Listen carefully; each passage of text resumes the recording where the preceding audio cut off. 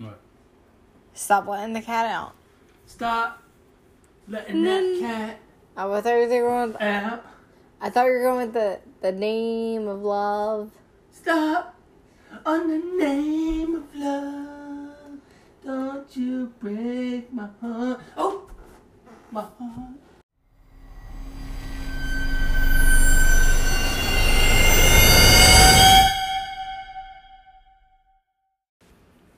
Hello and welcome back to Fine Wine and Evil Spirits, a podcast where we bicker about the And get drunk. and bicker about the paranormal. Paranormal, yeah. Okay. So yeah, we're pretty toasty right now. Yeah. Sipping on. No. No, I mean, I was trying to be cool. So what have we been drinking though? We have been drinking The Mermaid Spirits vodka. vodka. Yeah, it is so good. I just keep It is really good. sipping on that. So tonight we are going to be in New York. New York. Figuratively. With the Fox Excuse me. sisters. Can you not burp? Fox Sisters. Don't burp. Don't burp. Sorry. Don't Excuse do me. I think I had a little too much to eat. that. The Fox sisters considered of three sisters from New York who paved the way to spiritualism. Spiritualism. So the two younger sisters, Margaret and Kate, used rappings Wrappings. Oh. to convince Leah, the older sister, and others that they were communicating through the dead. Spiritual rapping... blah, blah. Yeah, got a little bit of lip. Got a hole in my lip. Spiritual rappings are a form of communication between living persons and the spirits of the deceased persons by tapping out messages on a table, board, or the like. The like. Eventually, Leah took control and managed her younger sister's careers. They all became mediums and shared access for a while in the future. In 1848, when Kate was 10 and Margaret was 14, they lived in a house in Hydesville, New York with their parents of, Arcadia. Wait, their parents? And Leah. Oh, yeah, I lost track too there. Yeah. So this town does not exist, but was a part of Arcadia Township. The house they lived in was believed to be haunted, and after a while, Selling that house. right? The family grew concerned, and they started hearing unexplained noises, such as knocking and sounds like furniture was being moved. Yeah, I'm done after that. Boo-boo, I'm done.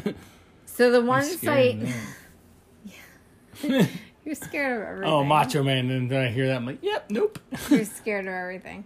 Yep. Every night around bedtime, they said that they heard a series of raps on the wall.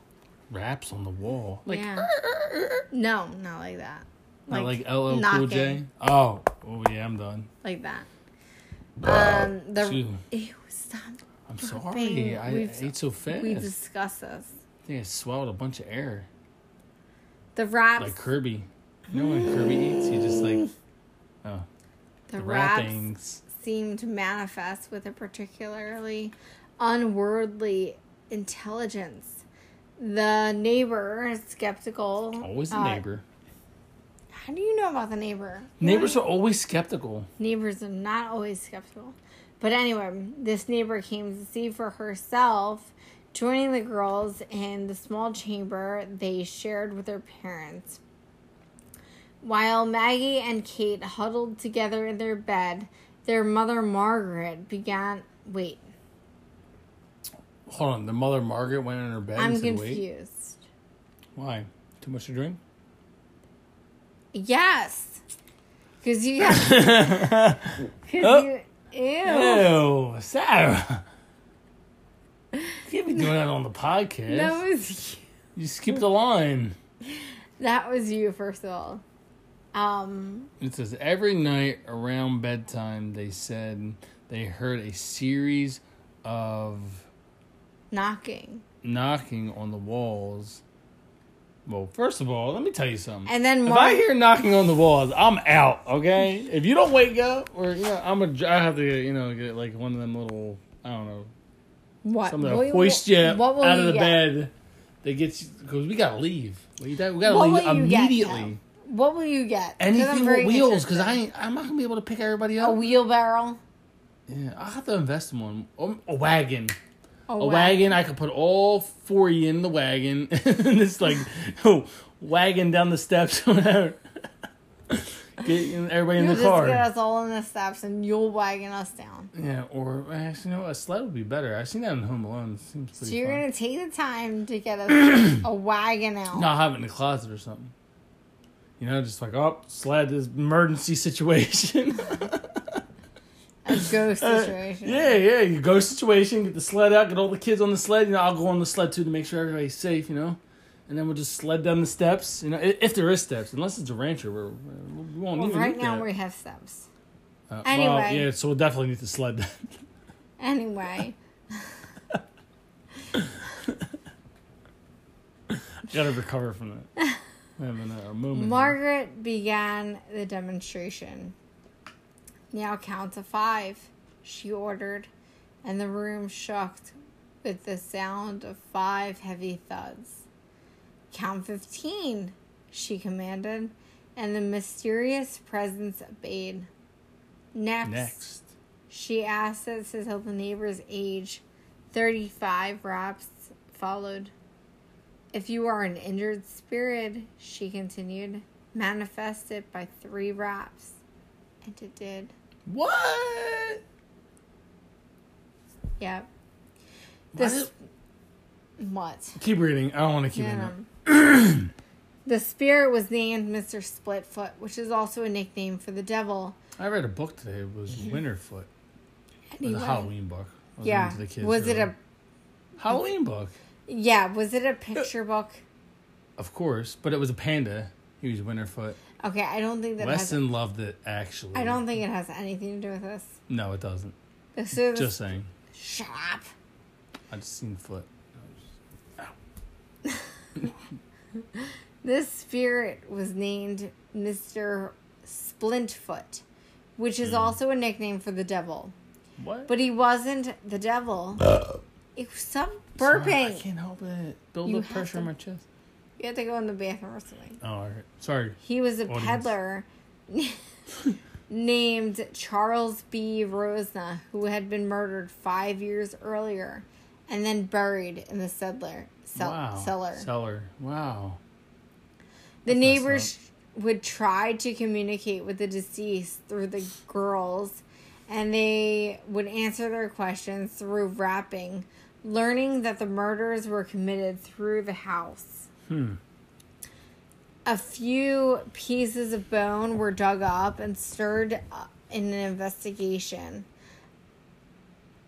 It basically made it for anybody that had lived in the house before. Right. There was a man named Mr. Bell who was the only person who was able to connect with the house, and he was accused of murdering the peddler, even though no missing person by the name of Charles B. Rosna was ever found. As the girls got older, Kate moved in with Leah, and Margaret moved in with her brother David, and their popularity grew. People needed little convincing that the girls were communicating with the dead. More and more people were willing to support them. And then on November 14th, 1849, they conducted a demonstration of their rapping at the Corinthian Hall in Rochester, New York. This was the very first presentation that was performed for the public, the paying public. Paying public. So that was the difference. Because even if, they were doing it for the public before. This time, people were paying to actually see it be done. And this began a long history of spiritualism and mediums in the United States and other countries. While the sisters sparked a spiritual evolution, or revolution. Revolution. I know what you meant. There were, of course, skeptics. Skeptics, yeah, of course. Why wouldn't you be? In 1888, Margaret came clean about her sister's escapades after a reporter had offered her $1,500. That's a lot of money back then. I know. In 1888. Yeah. A lot of coin. So, Margaret came clean about her sister's escapades. And she admitted that it was a hoax. And although she tried to recant the confession the next year, it was too late because their reputation had already been damaged when she explained in front of 2,000 people that she could produce the wraps at will using her toe joints. How the hell you do that? I don't know, using her toes. The story was published in the New York World in October 21st, 1888. She stated, they stated, I guess. She explained on her, or expanded. I can't talk tonight. She expanded on her career as a medium after leaving the homestead to begin her spiritualist travels with her older sister. She said, Miss Underhill, my eldest sister, took Katie and me to Rochester. There it was that we discovered a new way to make wraps. My sister Katie was the first to observe that by swishing her fingers she could produce certain noises with her knuckles and joints, and at the same effect could be made with the toes. Finding that we could make wraps with our feet, first with one foot and then the both, we practiced until we could do this easily when the room was dark. Like most perplexing things when made clear, it is astonishing how easily it is done. The wrapping are simply the result of a perfect control of the muscles of the leg below the knee, which govern the tendons of the foot and allow action of the toe and ankle bones that is not commonly known. Such perfect control is only possible when the child is taken at an early age and carefully and continually taught to practice the muscles which grew stiffer in later years. This, then, is the simple explanation of the whole method of the knocks and the raps. She also wrote, a great many people, they hear when the rapping sounds, imagine at once that the spirits are touching them. It is very common, a delusion. Some very wealthy people came to see me some years ago, and I lived in 42nd Street, and I did some rappings for them. I made the spirits rap on the chair, and one of the ladies cried out, I fear the spirit tapping me on the shoulder.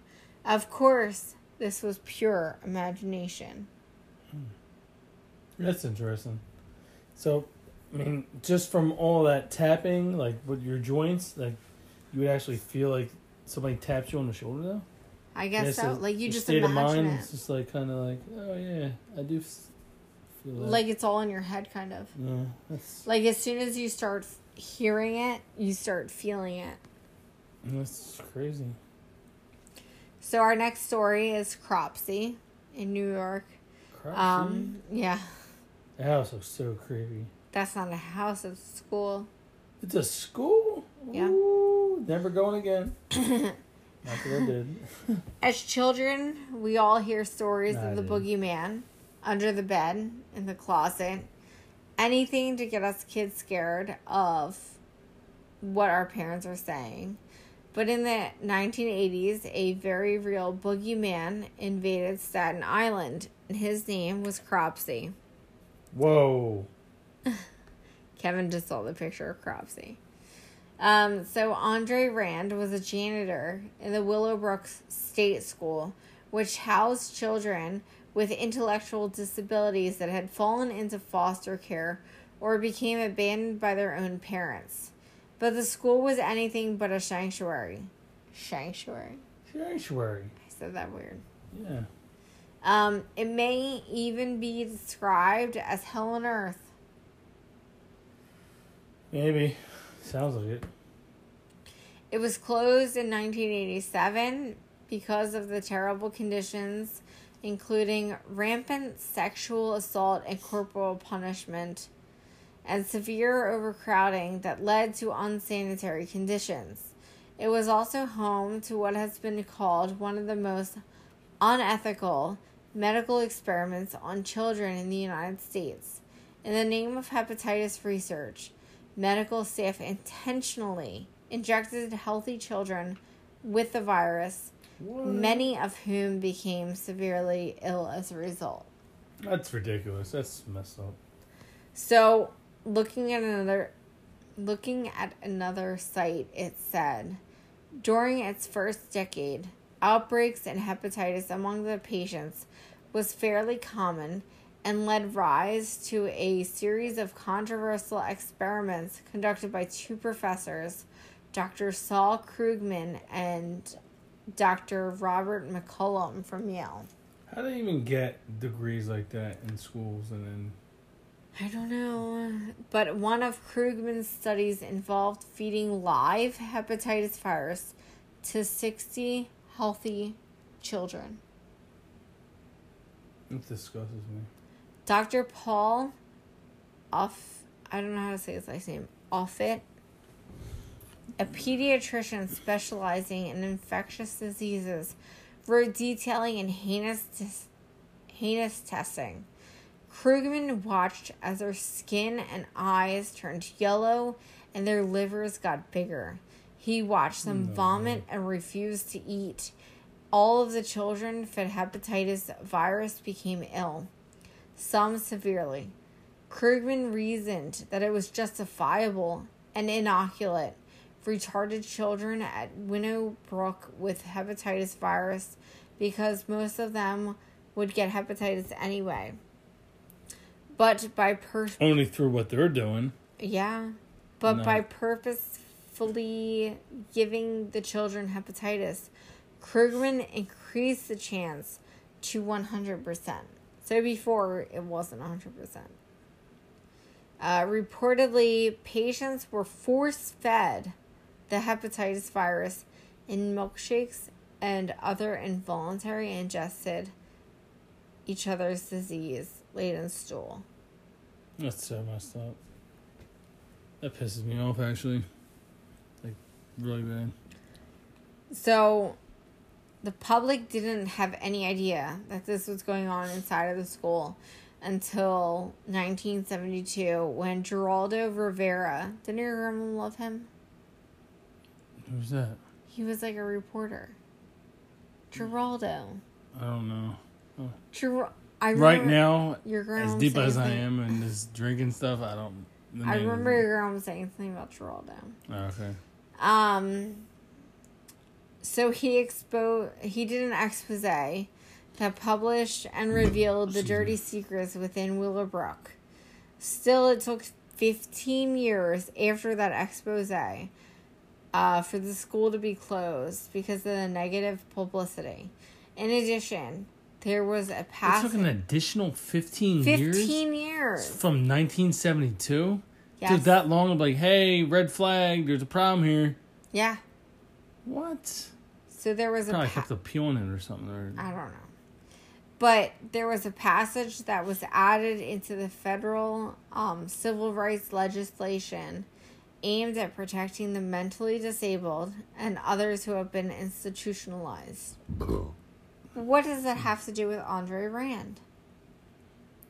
Andre Rand's a psycho, right? So in 1987, the body of Jennifer Schweger, a 12-year-old girl with Down syndrome was found in a shallow grave. She had been missing for 35 days, and Rand had been arrested for kidnapping. But this was not the first time that he had run-ins with the law regarding children. In 1969, he went to jail for 16 months for the attempted sexual assault of a 9-year-old.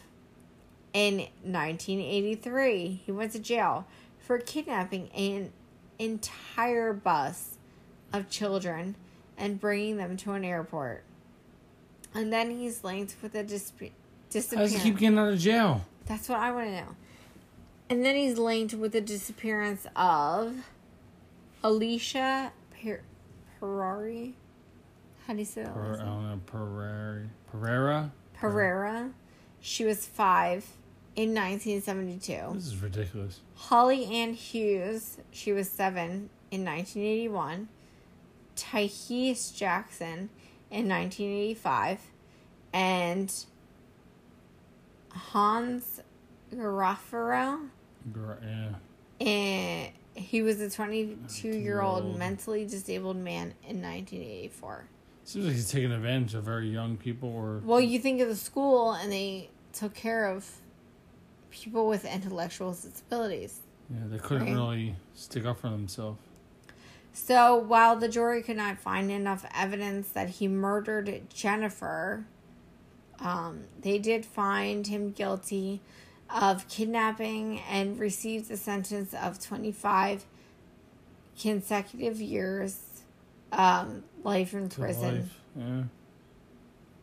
Because he was suspected of child killing charges. Why does it take that long, though? I don't know. That's a huge problem. Like, if it was like me or you, would 2 seconds, boom, it's done. But since he's like some kind of like doctor or something, it takes... No, he was a janitor in the school. Maybe it was just the time. I don't know. Like, I feel like with stuff like this, it's kind of like pushed off. Unless there's huge, significant evidence that somebody's been involved in a case. There's a lot of evidence there, though. If you look at it, all them people just mentioned. There's no physical evidence, though. That's the problem. Right. It's the physical evidence that becomes a problem. So the Willowbrook State School is said to be haunted by the children who died there. There is a sense of unease that someone is always watching you. Even, like, with that guy locked up, Rand, I would still think he was watching. Like, I would just feel, like, his presence. You know? Yeah, it's terrible. So I feel like that was, like, really heavy. Yeah, it was. I'm genuinely upset about that. And I watched the documentary, and I feel like researching it further is kind of, like, heavier.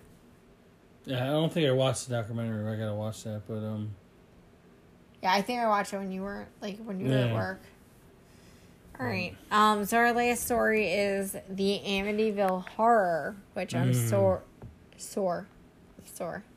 Yeah, I'm sore from watching, and I'm sure that other people know about it.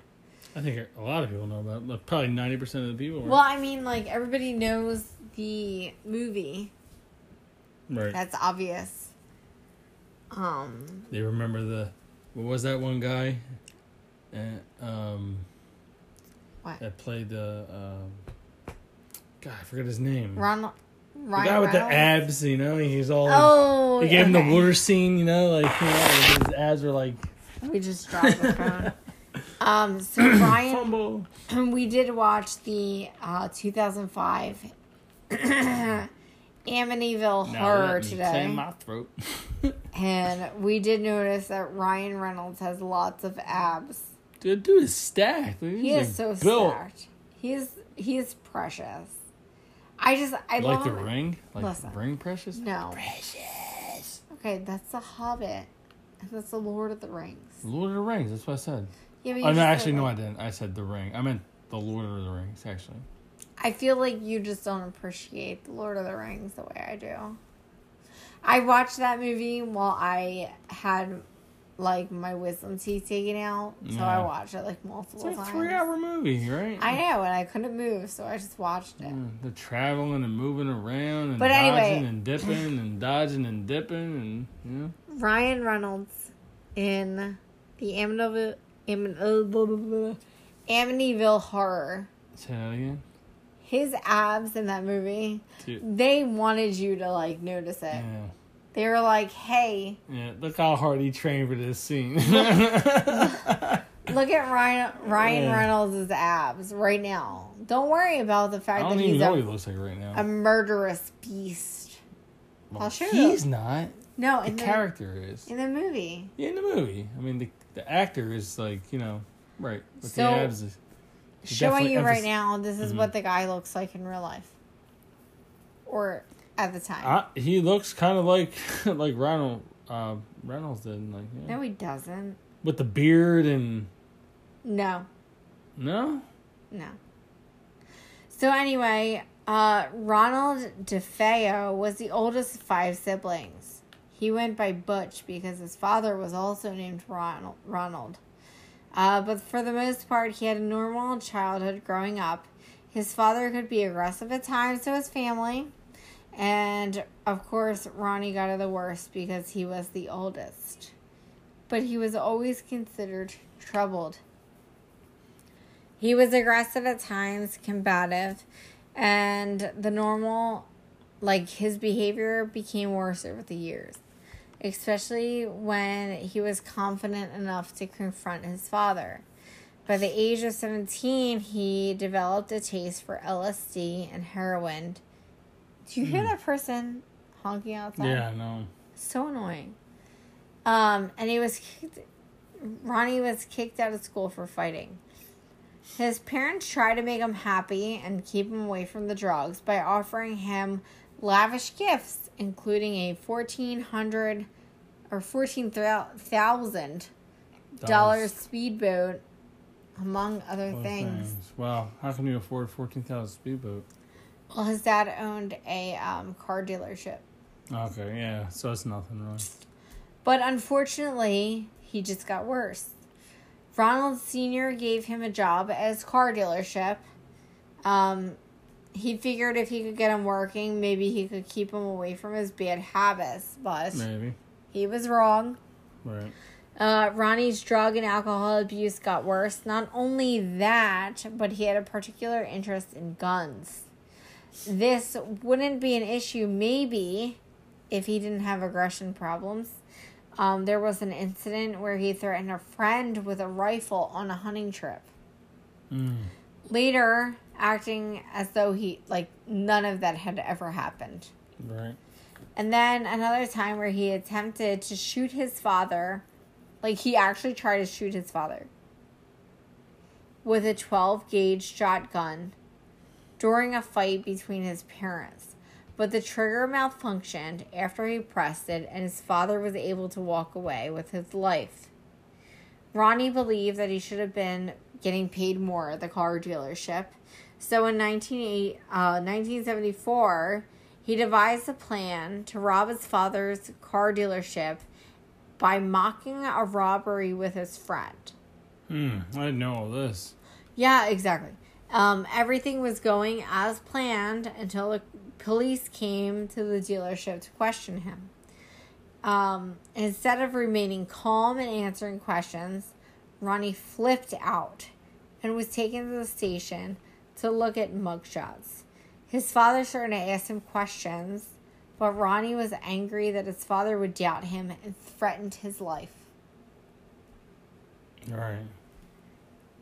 And then November 13th, 1974. Maybe he faked possession? Just let me get to it. November 13th, 1974.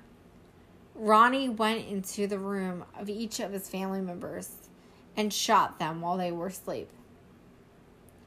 His parents, his brothers, 2 sisters, all shot dead with a .35 caliber Marlin rifle. It took a total of 15 minutes to kill his entire family. And after that, he showered, he got dressed for work.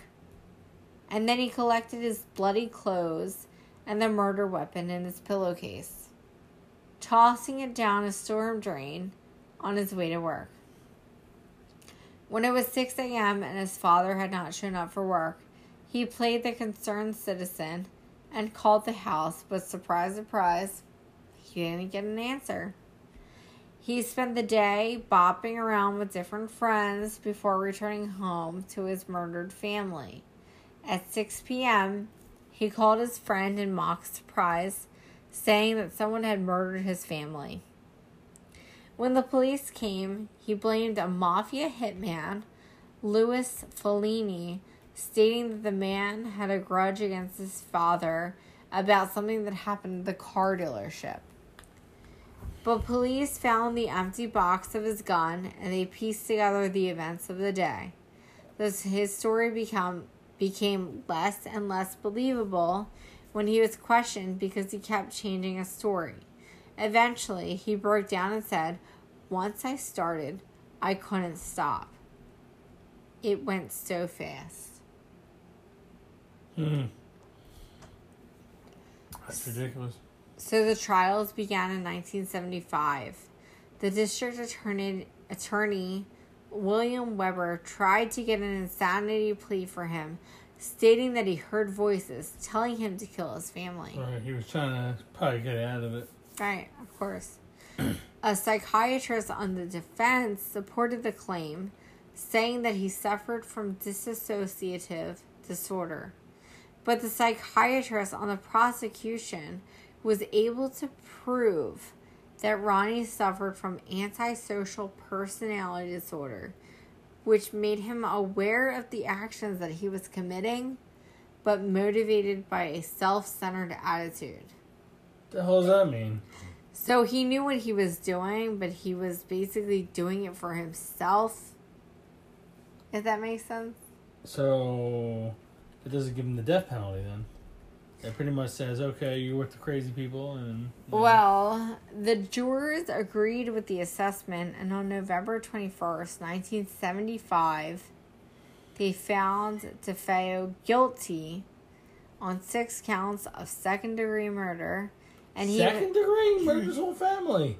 And he was sentenced to 6 consecutive life sentences and sent to Greenhaven Correctional Facility in Beekman, New York.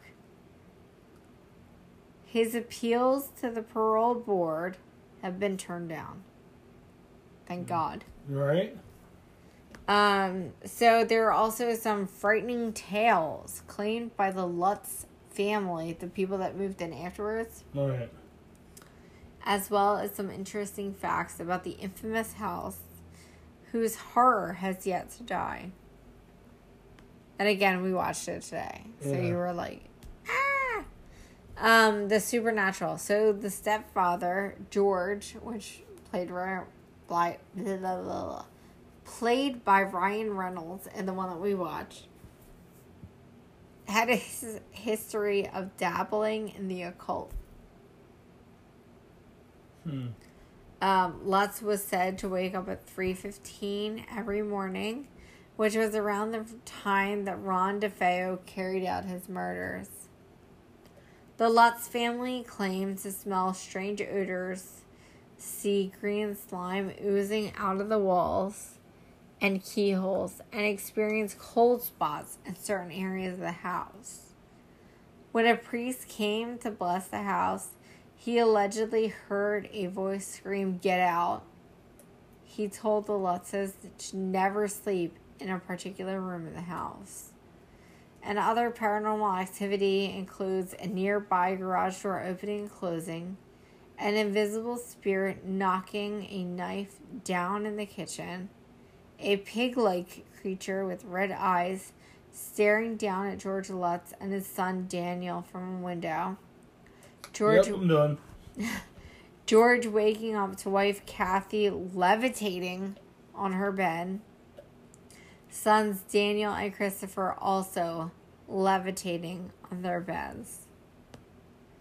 So the fallout, after telling the story, George and Kathy took a lie detector test to prove that they're innocent, and they passed. The couple were bogged down in legal and financial issues, which prompted skeptics to believe that they had motive to create a fantastical story to sell to the public.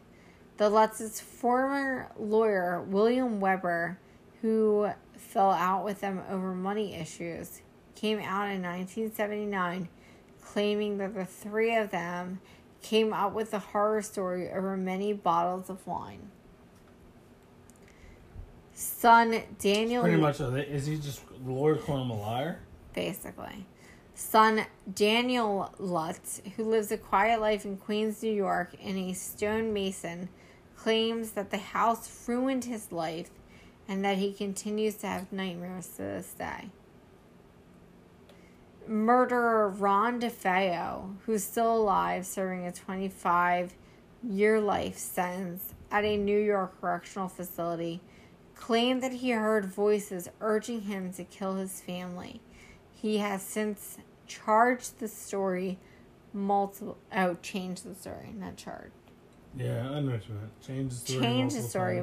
times. So, the Amityville Horror House today, I shouldn't say horror because it's not, but it sold in February 2017 to an undisclosed owner for $605,000, which was $2,000 less than the asking price. It has been previously owned by 4 other families since the murderers, one of which had the address changed to 108 Ocean Avenue. Well, I know what house not to buy. That is so interesting. Yeah. Like, why did they have the address changed? Probably because the other address was... Do you think people were, like, stalking, like, the house? I just think they couldn't sell it. And they were like, all right, let's just change the address because this address is kind of tarnished. I kind of want to reach out to Daniel Lutz. I know he probably doesn't want anything to do with anything. You never know that. Maybe we won't like to talk about it. But it's interesting. Yeah. Hear his side.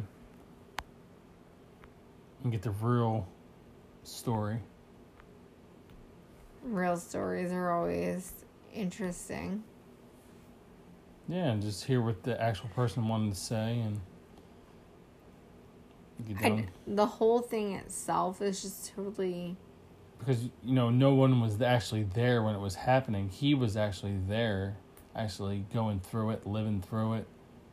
And, like, if the house was, is as big as, like, the one in the movie, like, man, like, that's, like, scary. Like, all that open space and stuff, like, and then people you love and trust is, like, kind of, like... Yeah, there's no way that... I'm sorry, but if he were to do that... Maybe the guy... Yeah, I don't know. Like, but that's the bottom of the bottle, right? So... As always, if you like our podcast, please follow us on Facebook and Instagram at Fine Wine and Evil Spirits, and also on Twitter at FWES Podcast. Like and share our posts, and don't forget to leave a review on Apple Podcasts. Let us know in detail what you think about the show and what your favorite parts are. Remember, 5 stars are... We'll haunt you. Hey Siri. What did the fox say?